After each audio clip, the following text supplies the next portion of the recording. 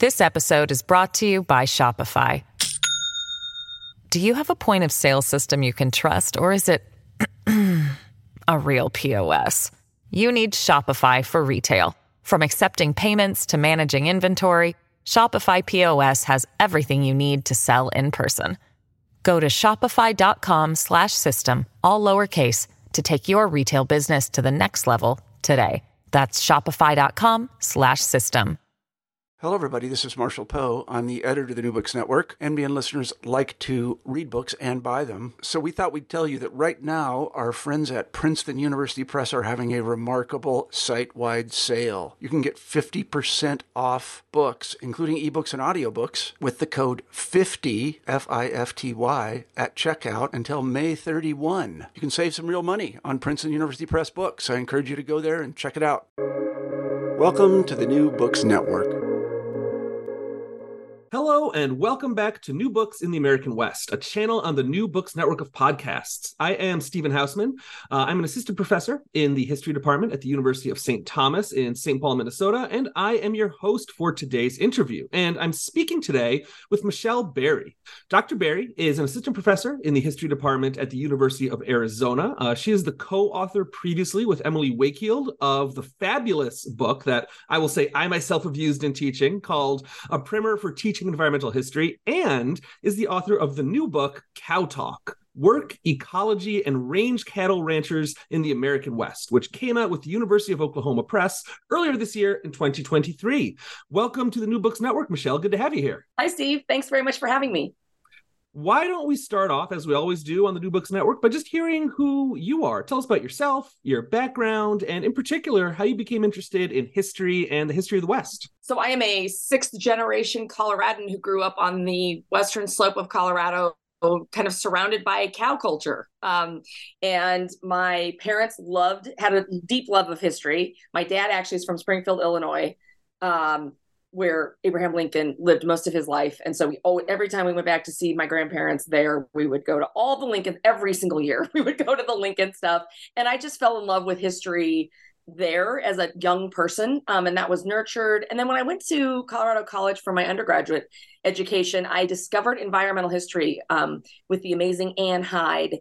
And just had my love of the academic discipline of history nurtured by folks like Doug Monroy and other U.S. historians. So I think I came by it sort of naturally thinking about environmental history, especially in the U.S. West as a young person and in my upbringing. And then my undergraduate education just nurtured that passion. And so that's how I came to really decide I wanted to be an environmental historian. I didn't even know environmental history existed. You know, when you're in high school, you don't know these things.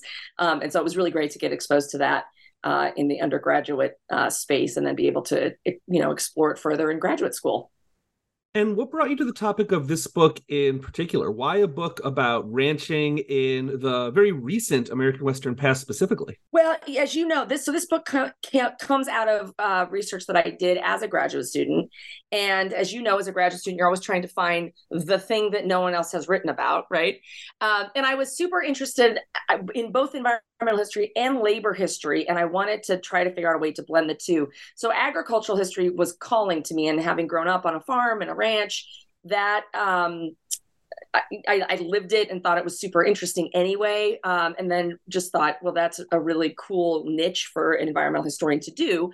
But of course, so much had been written about the 19th century cattle ranching industry, and I was really focusing on the 20th century in my studies. And I thought, as I looked around, I sort of thought, there's not much past the 1930s. I wonder if this is something that I could do for the dissertation, and indeed was able to find, just pretty rich archival collections of stuff from the ranchers from the 1940s through to even into the 1970s and 80s.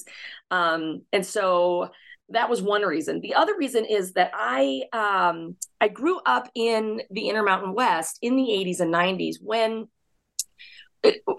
I say this in the epilogue. We had a book on our coffee table called The Angry West, written by Richard Lamb, who was the governor of Colorado in the 1980s. And he was trying to sort of talk about why folks, especially rural agricultural peoples, were sort of angry in the U.S. West. And that was the culture I grew up in. And I wanted to understand where the anger came from, especially with the sagebrush rebels of the 70s and 80s. And I thought, well, that sort of anger had to have started somewhere previously to the 70s and 80s, as thinking historically. And so I really started to think, well, I wonder if I can find the roots to that. And I don't know necessarily that I did find all the roots to what the sagebrush rebels eventually become, and certainly what is happening now in sort of militant ranch culture. But I found such a compelling story regarding ranchers and their lives and their experiences in the decades that I ended up looking at, that I do think that I found at least kernels of why ranchers connect so much to one another and were able to sustain such power as a special interest group throughout the 20th century and into the 21st century in the Mountain West.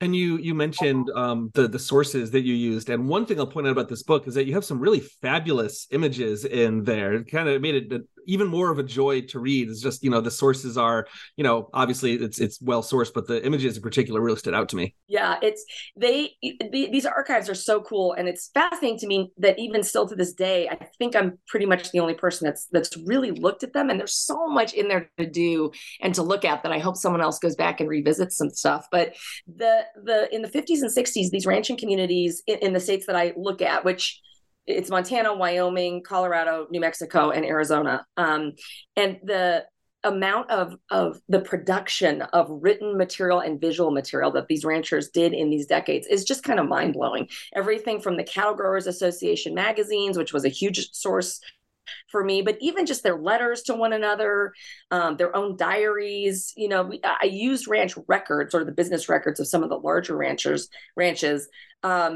but there was so much more than that, and it kind of surprised me. And again, so much photography that they ended up publishing of ranchers getting together in conventions and on their ranches to do different kinds of educational stuff around range management. And it was just, they were prolific, which made the research daunting because there's a lot there, but also just super rich and really fun. I have one more kind of meta question before we get into the kind of meat of the book itself. This is a really pleasant book to read, I guess is the only way that I could really put it. It has a really strong sense of voice. And while I wouldn't say that you're quite a character in the book, your voice and your writing style really, it's not like a lot of the academic books that one might expect. And I found that very refreshing. And I'm wondering if that was a conscious choice on your part, if that was your editor was maybe pushing you to write in that way, or sort of what the decision-making process was to writing in this very accessible, very readable style. Not that academic books are not readable. I'm not trying to say that either, but we were talking a little before the show. There's a formality that often comes with academic writing, and yours kind of it walks that line very well, I thought. Well, thank you. And I really appreciate that compliment more than you know, because it was a conscious choice, and one that I kind of struggled with, because to be taken seriously as as a scholar, and especially as a historian, one needs to have that almost authoritative voice and, as you're saying, formality, and sometimes even just vocabulary choices where we're using really big and sometimes inaccessible language. I wanted to steer away from that. Frankly, I'm not good at it. I don't speak that way, just my daily life. And I taught high school after I got out of graduate school, and I found that when you do speak that way, especially to young people, they sort of zone out, and it's hard for them to access the information and get excited about it. And I thought that isn't exactly the book that I want to write. I want to write a book that a rancher might want to pick up and read, because it's not dry and deadly boring, right? And then also that to be true to myself, to be true to my authorial voice and just how I think about the stuff that I researched and the things that the stories that I was telling. I wanted to tell those stories in a way that felt true to me and also was accessible to those people whose stories I was telling. Especially a book like this, which is, kind of at its heart, fundamentally about people communicating with each other in a way that, sort of, if not always speaking like an in language, using terms and ideas that they all understand through shared experience, right? So your book is trying to, I see a bridge there. I see a connection there. Yep, I think that's exactly right. And it's kind of funny. You do wonder if you started writing, sort of in using the same kind of tonality that the ranchers themselves use, especially when I would tell, in the book, little anecdotal stories. I almost felt like I was George Ellis, if you will, who ran the Bell Ranch in southeastern New Mexico, as he's talking about, trying to control rabbits and the number of quail on the ranch. And at a certain point, you're telling those stories, you almost have to take on their persona in an interesting way because their authorial voice is so strong. Well, let's get into the book itself and the stories that you're telling here. And why don't we begin by just discussing some of the parameters and some of the kind of important ideas in the book itself. So first, let's talk about people. Who are we talking about here? Can you tell us a bit about ranchers and their history in the Mountain West? And that could be a book in and of itself. So, a brief history of ranching in the Mountain West, please. Yeah, let's do this real quick on this podcast. Well, so the ranchers I'm looking at were mostly small-ish family-based ranches. And I looked at range cattle ranchers in particular, meaning they grazed their cows on the range. And sometimes that was their own private property, their deeded acreage, but sometimes it was on public lands through grazing rights. That's who I was really interested in looking at in the 40s, 50s, and 60s. And it was easy to do that because that was who comprised most of the ranching industry in those years. When we think about cattle ranching, I think in the Mountain West and even, sort of in the Great Plains, we think about that glorious era, quote unquote, depends on your perspective, but the glorious era of the big cattle barons of the 1860s, 70s, and 80s. And that history has been fairly well documented. That if we're going to get a history of ranching, it's going to be that era where these very wealthy white men, as settler colonists, arrive in the West and take over public domain and graze their cattle and make millions. And then comes the 1880s and huge blizzards, huge droughts, and the open range kind of dries up and dries out. And so then there's this interesting, 30 or 40 year time period when the industry itself refashioned itself into more of a family-based kind of industry. And then the 1930s, 20s and 30s hit with the horrible drought all over the Mountain West. And that story has been written really in interesting ways by people like Karen Merrill, and in particular focusing on kind of what government was doing with and to ranchers in that period of time with the Grazing Act. But there's nothing after that. There's really very little until we get into the 21st century, and then we start getting really cool public media, journalistic stories about ranching in the current day. But in between there, a little bit about the sagebrush rebels in places like Nevada, but not a lot of information about that immediate post-war era that I look at, weirdly enough. And so that was the niche that I was trying to fill, is to look at those range cattle ranchers, those family-based agriculturalists in that immediate post-war era, to try to connect the dots between the sagebrush rebels of the 70s and 80s and the old industry of the 1870s and 1880s. And what is cow talk, the title of the book? What is that? What does that phrase mean? And why is it so critical to identity building and identity formation and community building among this particular group of people? So cow talk. So when I was interested in graduate school, I was really interested in environmental and labor history and trying to blend those two. I even thought about maybe doing something in, sort of mining history and thinking about unionization and that sort of thing.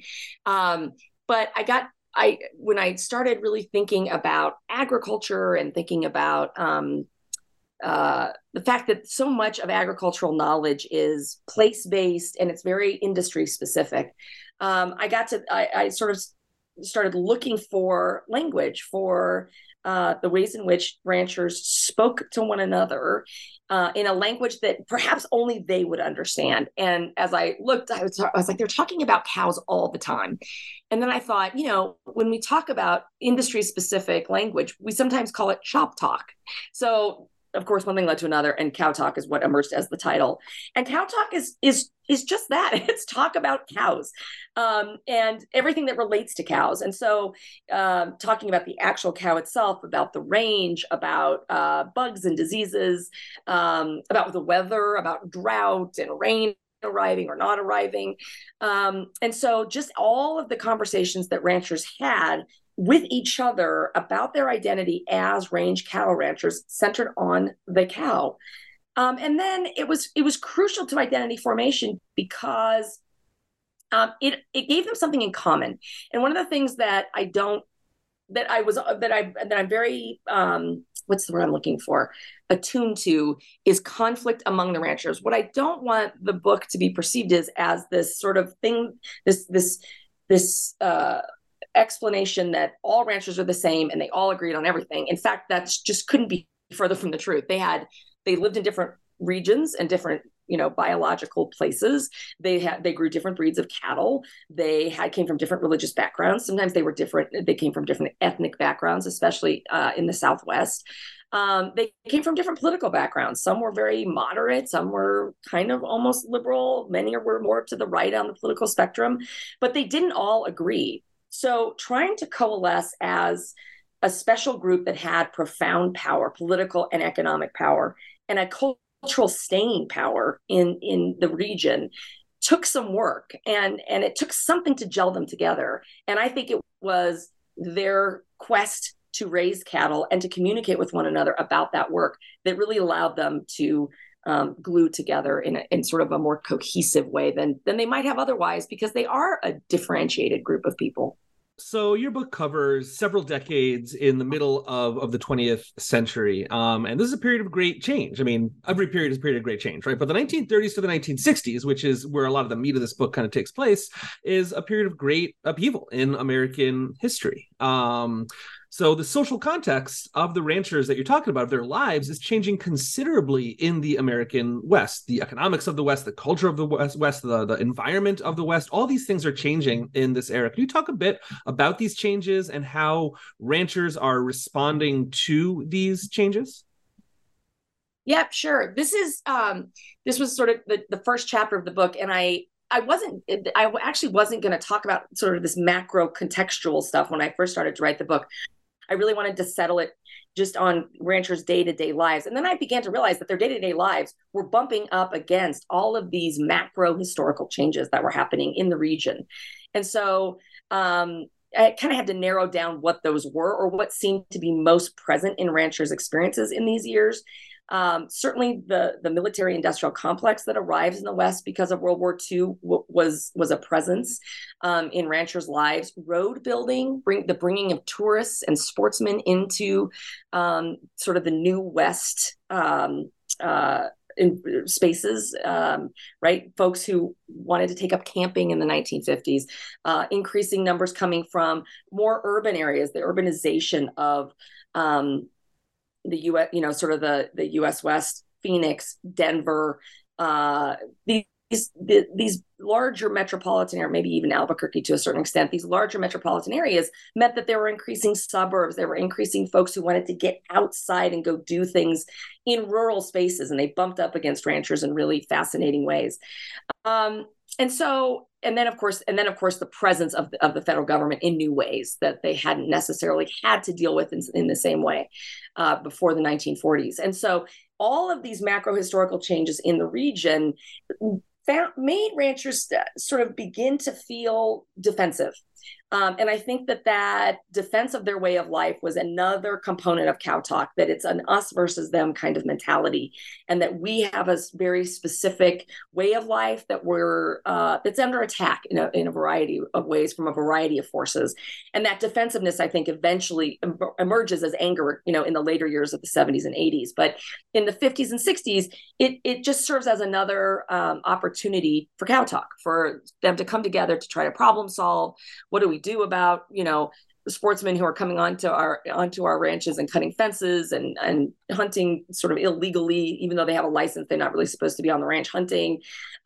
These kinds of issues that we think of as New West issues that emerged after World War II really affected ranchers in ways that almost surprised me. I wasn't expecting to see so much engagement with those kinds of outside macro historical forces as there was in the archives, and so that played a big part, I think, in bringing cattle ranchers together to try to figure out how to live in the New West.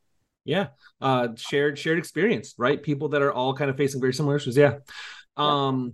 You said earlier that part of the genesis of this book came out of your interest in the intersection of environmental history and labor history. And there's a lot in this book about what it was actually like working on a ranch in this period. That's also something that's changing quite a bit over the course of these middle decades in the 20th century. So what does work look like on ranches? Who is doing the work? Who's doing the labor? And what is changing? How is technology in particular changing the kind of rhythms of life and of work in these places throughout these decades? Yeah, that was really what I wanted the study to do, was to show as accurately as possible, based on the archival sources, what day-to-day life was like for ranchers, and not just, sort of the cowboy, but also ranch women and how ranch women understood themselves. As a comparative gender historian, I was really interested in women's work heading into this, and wasn't sure I was going to find a lot, to be honest. Growing up in a rural western part of Colorado, I knew ranch women who were incredibly tough and incredibly important laborers on the farm or on the ranch, and prided themselves on it. But I wondered if that had always been the case. And in fact, I was blown away in the archives with the presence of women's labor everywhere, both domestic labor, but also ranch labor. So women are doing a lot of the work and doing all kinds of different work. Of course, ranch men and the owner operators did all the outdoor kinds of stuff, right? The branding, the all the kinds of vaccination and veterinary stuff that needed to happen, that they could do themselves, they would. They were constantly trying to ride the range and understand what was happening on the range, especially in terms of invasive plant species or inedible plant species. Sometimes they didn't care one way or the other really about native plants, but they definitely did not want inedible invasive species in their range spaces. So they spent a lot of labor trying to, find cockleburs and get rid of them, especially if they were in the water draws where the cattle had to go get water from. Those kinds of stories were rampant in the archives. And then there were some hired hands. I didn't find as much sort of good old, quantitative sources about the numbers of hired hands that were around the region during the time. Some places like the Bell Ranch in New Mexico had really great ranch records, and you could get in there and sort of see how much they made, these hired hands. They were usually itinerant laborers. They usually came on and did kind of very specific kinds of labor. They might be a mechanic. They might be, a really good cowhand who could do all kinds of things with the cattle themselves. Sometimes they were cooks, right? They would come and go depending on the season with the roundup and that kind of stuff to help, make food and make meals for the hired hands and the cowboys of the ranch that were out on the range rounding up cattle for brandings or whatever. So there were a lot of different kind of niche-y kinds of labor that these hired hands did, and they were very often seasonal or itinerant laborers. So a little bit harder to find right in the documents and in the archives, but they were definitely there. And there was a lot of really interesting conversation about how the skill of those laborers, especially around cow work, was in the minds of some of the older ranchers. It was hard to find good help in the 40s and 50s and by the 1960s. And of course, I found some interesting conversations from the laborers themselves saying, no, we're still as good as ever. The kinds of work needed is changing. And so that brings us to technology. And this is a period of time when there's very intense mechanization, or at least there's very intense decisions about mechanization that are happening. Ranchers are having to decide, do we mechanize the branding table? Do we buy more trucks, or do we continue to do stuff on horseback? And there's all kinds of new technologies in terms of range management that they have to decide whether or not they want to adopt. Can they afford to adopt it? Can they afford to put in another windmill to get some kind of water source on the ranch, and do they make that electric? Do they electrify their pumping of groundwater, for example? So there's all kinds of new technologies that are coming to the range and to the ranch that ranchers are having to decide whether or not to adopt. And part of that meant having to decide whether or not they had the expertise and the knowledge to operate the technology, and also to find, help when the technology failed. Was there expertise locally that could come out and fix any kind of new electric or fandangled kind of technology that they had chosen to adopt? And so technology is changing the work culture. The work culture is varied. It varied seasonally. It varied kind of based on gender. I mean, you didn't very often see anything in the archives about male ranchers doing the laundry, for example. There was the business part of running a ranch, where there was a lot of paperwork and a lot of, sort of paying attention to the finances for the ranch itself. Oftentimes, women took on that labor. So the labor life on these cattle ranches was so varied and so rich. And at the same time that they were doing old-fashioned work that had been done the same way for many, many years, growing cows, was really starting to have the possibility of changing, that caused some excitement, and I think some ranchers felt like there were great opportunities, but it also caused a lot of anxiety and anxiousness among the ranchers, giving yet another reason for them to gather in community and talk through and think through, what their plan was and what their approach would be to labor in the mid 20th century. And however mechanized or however automated or technological ranching ever became, it's still a line of work and a way of life where you have to understand the environment and the ecology and these living things really, really intimately. So how did they understand the environment where they're doing this work? How was knowledge of the land or the land itself even? How are these important tools in community and identity building? I know that part of that knowledge extends as far into like microbes and insects as well, that there's a lot that these people have to know about the non-human world in order to effectively do this job. Yeah, I think that was my favorite part of the discovery of the discovery process of research.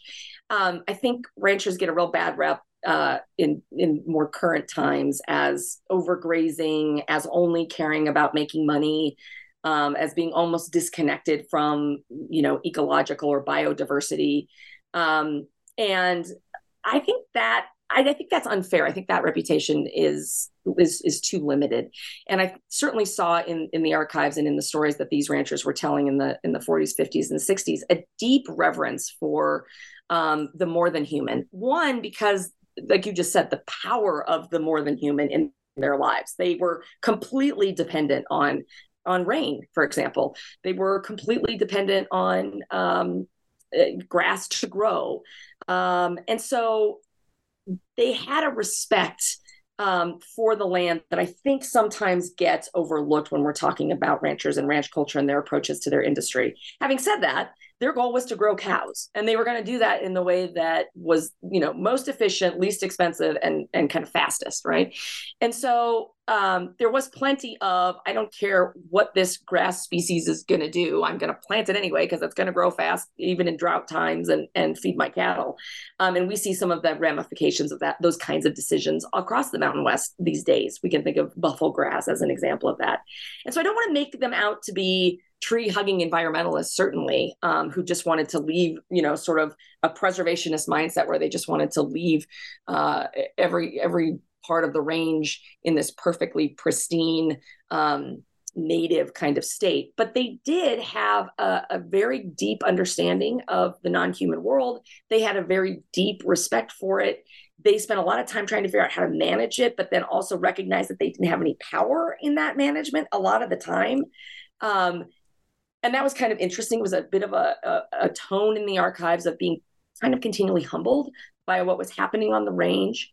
The one area where it seemed to me that they really leaned a lot on technology and on expertise, right? Outside expertise, which they were always a little nervous about, was in veterinary medicine. And specifically, you mentioned microbes and diseases.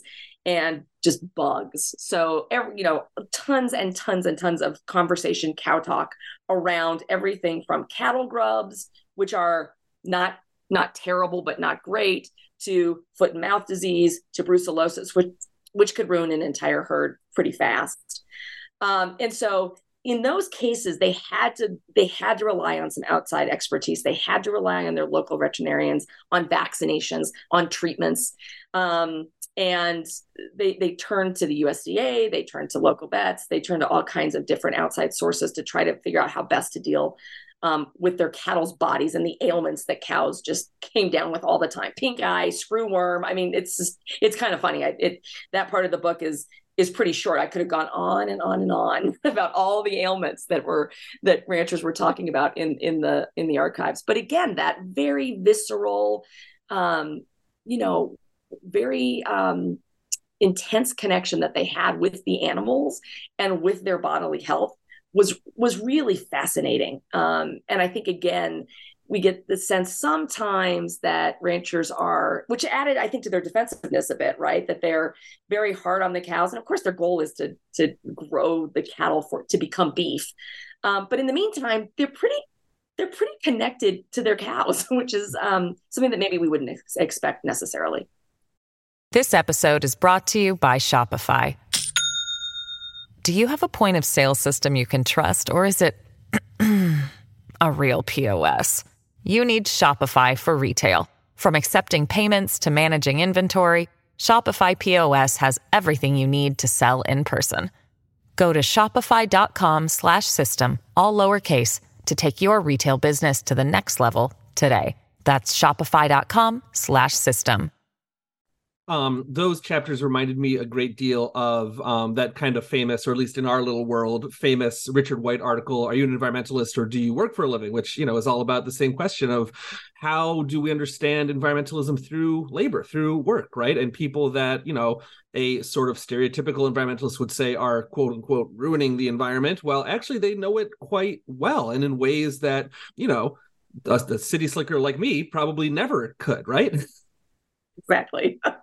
That's right. And they think, and Richard White, that whole, yeah, absolutely. The labor turn in environmental history was incredibly important in my training, because I was getting trained right about then. And then, people like Nancy Langston and others who want us to think about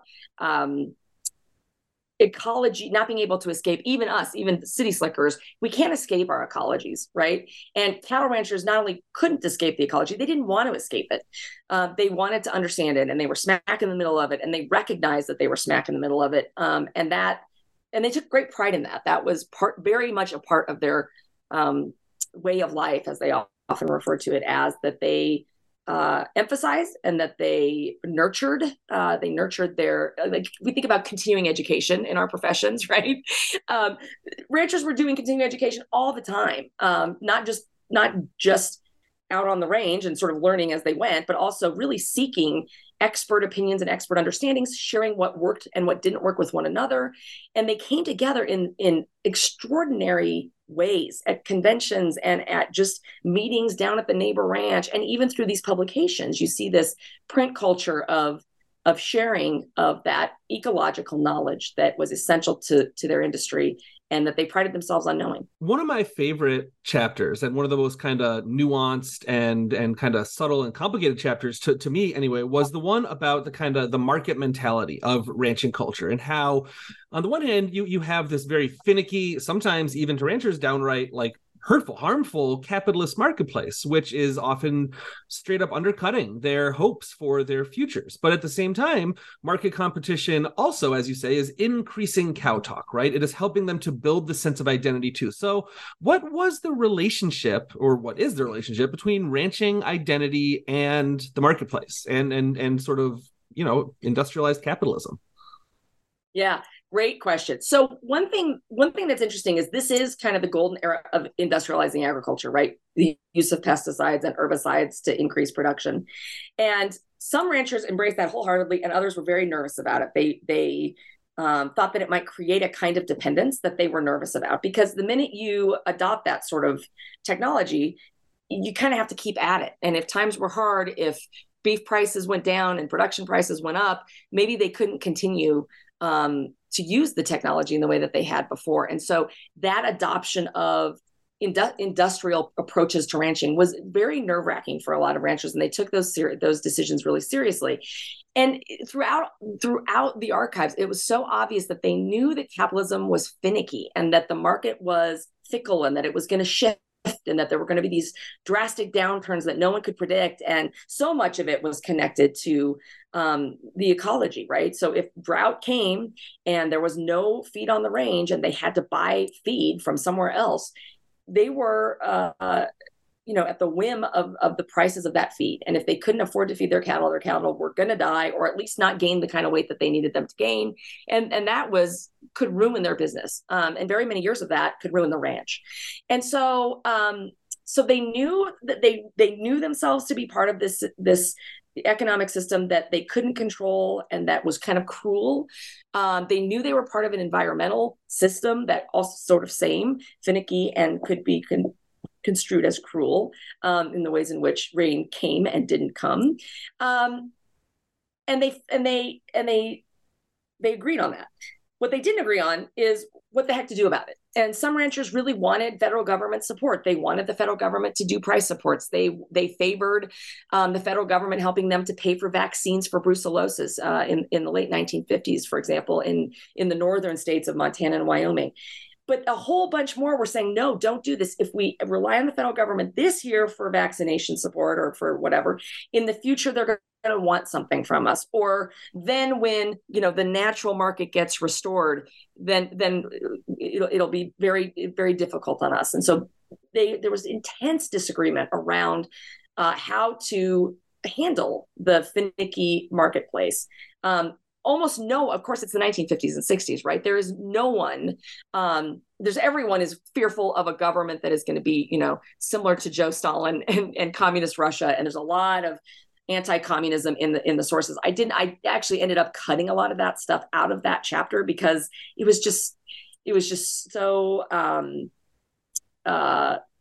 detailed and it was just it almost felt sort of superfluous to what I was trying to do. But the Cold War mentality, the anti-communist mentality is everywhere in the sources, because they're trying to figure out whether or not they need or they're going to rely on government support to just buffer them from this market. Having said that, they all love capitalism and they want to keep it as a system. And so this is where it gets really interesting, because while mostly in the sources it's sort of men talking about the macroeconomics of it all, the women is in the female auxiliaries for the cattle growers associations called cowbells. My mother was actually a cowbell, which is very funny. They did tremendous work to do something about the conundrum of supply and demand and prices. And their solution was, if more people want to buy beef, then we'll be able to sell more beef. It was pretty much sort of that simple. And they did all kinds of things to try to increase the demand for beef. So they created recipe books, for example. So one of the favorite recipes was beef fudge. And yes, it's exactly what it sounds like. It is fudge with hamburger in it. And I've tried it and it's just awful. How do you know I was going to ask that? That was my next question. Yeah, no, it's not good. It's just not good at all. When I was at the Montana Historical Society doing research, we had a picnic, and I took beef fudge to the picnic, and everybody remembers me from that. I don't think it's a good memory. But these cowbells so in their local communities, they would participate in, parades and have floats that promoted the image of the industry as putting beef on the table, right? And beef in the 50s and 60s didn't necessarily have the negative connotations it does now. It was a status symbol, especially for emerging middle class in the 50s and 60s, and the suburban mom fixing beef for Father's Day was a sign of love, right? And so beef had this status for folks that the cowbells really played on beautifully. And they did a lot of labor in trying to publicize the cattle industry, one as an industry that helped local communities thrive, both economically, but also biologically, physically, that people were healthier when they ate beef.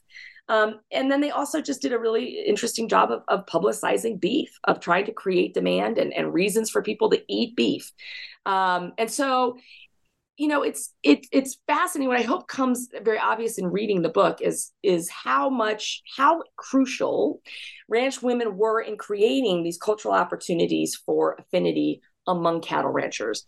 And I think the power of this special interest group, politically and culturally, was maybe the foundation was maybe defensiveness, but I don't think that was sustainable. And I think they needed other things to sort of prop them up. And I think that the ranch women provided a number of those opportunities to transcend the anger and bring the community together around things that they could agree with or about, right? Certainly the demand for beef was one of them. And, as someone that grew up in the era of ubiquitous beef, it's what's for dinner commercials, it was great reading this book and kind of historicizing these slogans like that and finding out what their roots are and how far it goes back. So I related to that through, TV watching growing up as a kid. Right, exactly. Collective memory and stories and a shared sense of past. This is one of the most powerful tools that people use, across time and across cultures to bind themselves together, to create a community. And ranchers had a rich past to draw upon. And when I say past, I mean all the different ways that people understand the past, what people might think of as history, but also myth and memory and all of these ways of thinking about what has come before. They all play really important roles in bringing ranchers together. So what kinds of memory, what kinds of stories, what versions of history are they drawing upon, and who is being included and who's being excluded in these stories, in these kind of identity building tasks, tools? Yeah, it's a great question. This chapter I insisted on. The editor wanted to get rid of this chapter, but I really felt very strongly that their shared memory, right, was so essential to creating a sense of the kind of community that they wanted to be, even if it left out almost all of the past. There's very little discussion about the settler colonialism of the 19th century, where indigenous peoples are thoroughly displaced off the range. There's almost no discussion of sort of the foundation or the beginnings of ranch cattle ranching in the region being on the backs of the American public and free access to the public domain as it was claimed by the American government. There's very little discussion about kind of ethnic differences or even class differences that some large ranchers likely were maybe not as nice of neighbors as they're depicted in the archives and in the memories. And what's fascinating is how much the ranchers worked at their memories in these decades. And I'm not sure if that happens as much anymore. But boy, in these years, the associations were contracting with authors to write their institutional histories. Of the Wyoming Cattle Growers Association, for example. The cowbells themselves did all kinds of almost genealogy kind of productions, put together brand books. And brand books, of course, have long histories because they stay with the ranch. And they stay usually with the ranch family they can stay with the ranch family across generations. And so they use these different kinds of cultural productions to assert a memory that was incredibly exclusive, right? And it was an incredibly, I think, effective way to make the industry seem even more united, to make the community seem even more homogenous, and therefore, we can assume connected and in agreement. And I think that they use these memory productions specifically as a tool to do that, to erase some of the more sordid parts of their past, and to create a memory where things were bucolic and the ranch, the thing that stood the test of time was that the grass always grew and there was always a rancher on the range, raising a beautiful cow. And that was sort of the feel of so many of these memory productions. And then always a celebration of masculinized labor, always a celebration of the cowboy, the iconography around the cowboy. A man on a horse was often on the covers of these kinds of memory productions. And then when they got together at their conventions, they also drew on memory. And sometimes they would even do plays, that were taken from like the 1880s, and they were just weird, for lack of a better word. It was just it was such a fascinating part of the archives for me, because it was probably the most simplistic part of the archives, where it was very weird that they just wanted to erase so much of what had transpired previously and give a very whitewashed, very overly simplified look at what ranching had been over time. And that even includes sort of whitewashing even environmental difficulties. If there had been something like a really bad drought or something, the memory wasn't so much about how dependent they were and how awful it was. It was more about how they overcame it through their hard work and their community connection and their neighborliness. And that was really fascinating to me, the ways in which any hardship was remembered as having been overcome through community, and through this community that was sort of overly simplified in all of these memory productions. And what are the end results of all of this cow talk, all of this identity building, all this sort of this community construction? Is organizing, right? Is the creation of organizations, formalized sort of shared identities through ranching associations of all kinds. So can you tell us a bit about how these organizations formed, and maybe even more so, the kinds of power that they wielded? Because it's sort of cow talk almost made concrete, right? Made solid in certain ways. Yeah. Yeah, that's exactly right. And that's what's so interesting about the book. If I were to critique my book, it would be to say, well, it seems as though a lot of the appearance of unity of this community is the work of the association. So how much do you know what the normal everyday rancher in 1950 really felt about his fellow rancher? And we can't know that. We can sort of get it. There were so many letters among ranchers, talking to one another, sharing information. And so I have a sense that ranchers felt connected, but you can't go back and ask them, right? And so the associations played that role. They played the role of, like you just said, making cow talk manifest and making cow talk very tangible and concrete, something you could read, something you could look at. Every month you would get your association magazine or catalog, play on words for the Arizona Cattle Growers Association. The publication was Cattle Log, like, cows. And so you would get this publication, and you would see your neighbors in the pages of the magazine. You would see they would send in pictures of their kids with the calves, and so they were they were sort of mouthpieces of the community in really interesting ways, and yet they were very professionalized. They had professional executive secretaries who kept up with the memberships and membership dues. They created the Cattle Growers Association conventions, and then they formally published these association periodicals. And so it's interesting because I think partly, so the association started way back in the cattle baron era, mostly as organizations to try to force or enforce the property of the large cattle growers, to kind of deal with rustlers and cattle theft and that kind of thing.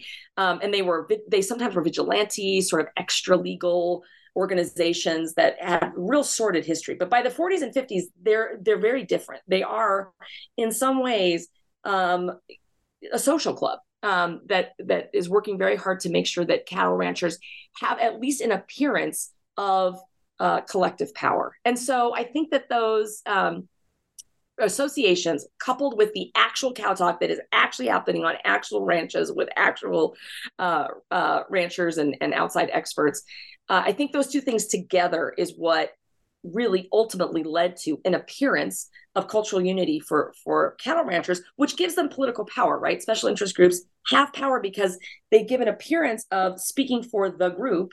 And that can convince elected representatives, and both at the local level, the state level, and the federal level, convince them that these folks have a lot of power in the region or the state, and that they should be listened to. And so I think that ultimately, it's kind of this cool combination between the professionalization of the associations that happens in these years, and also the real day-to-day material cow talk that transpired between ranchers that ultimately gives them a cultural staying power that we are still seeing to this day. And as we begin to wrap up here, I'm wondering if you can briefly carry the story up to today. So what has changed in ranching culture and identity since the mid-20th century, and what hasn't changed? What looks similar? What is the same? How do ranchers in the Mountain West, how do they see themselves here in the early 21st century, and how do they see their future? So, as a historian, this was one of the questions I was going to say, don't ask me that.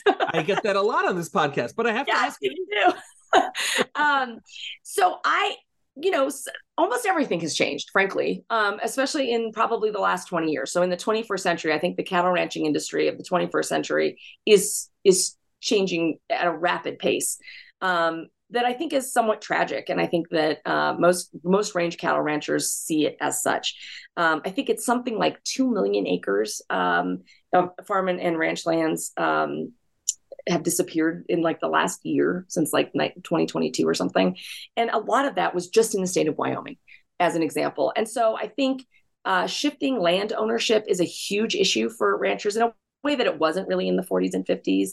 I think that increasing these sort of millionaire owners, absentee owners of land, of huge swaths of land, especially in places like Montana and Wyoming, and increasingly in Colorado, I think increasingly ranchers are being turned to, in some progressive conservation circles, as allies instead of as the enemy, and understanding that ranches can be open spaces, and they can be laboratories for biodiversity for ranchers who are willing to do that. The USDA is even, I think, starting to do some incentivization for that kind of activity on ranches, as long as, sort of ranchers stay in the business.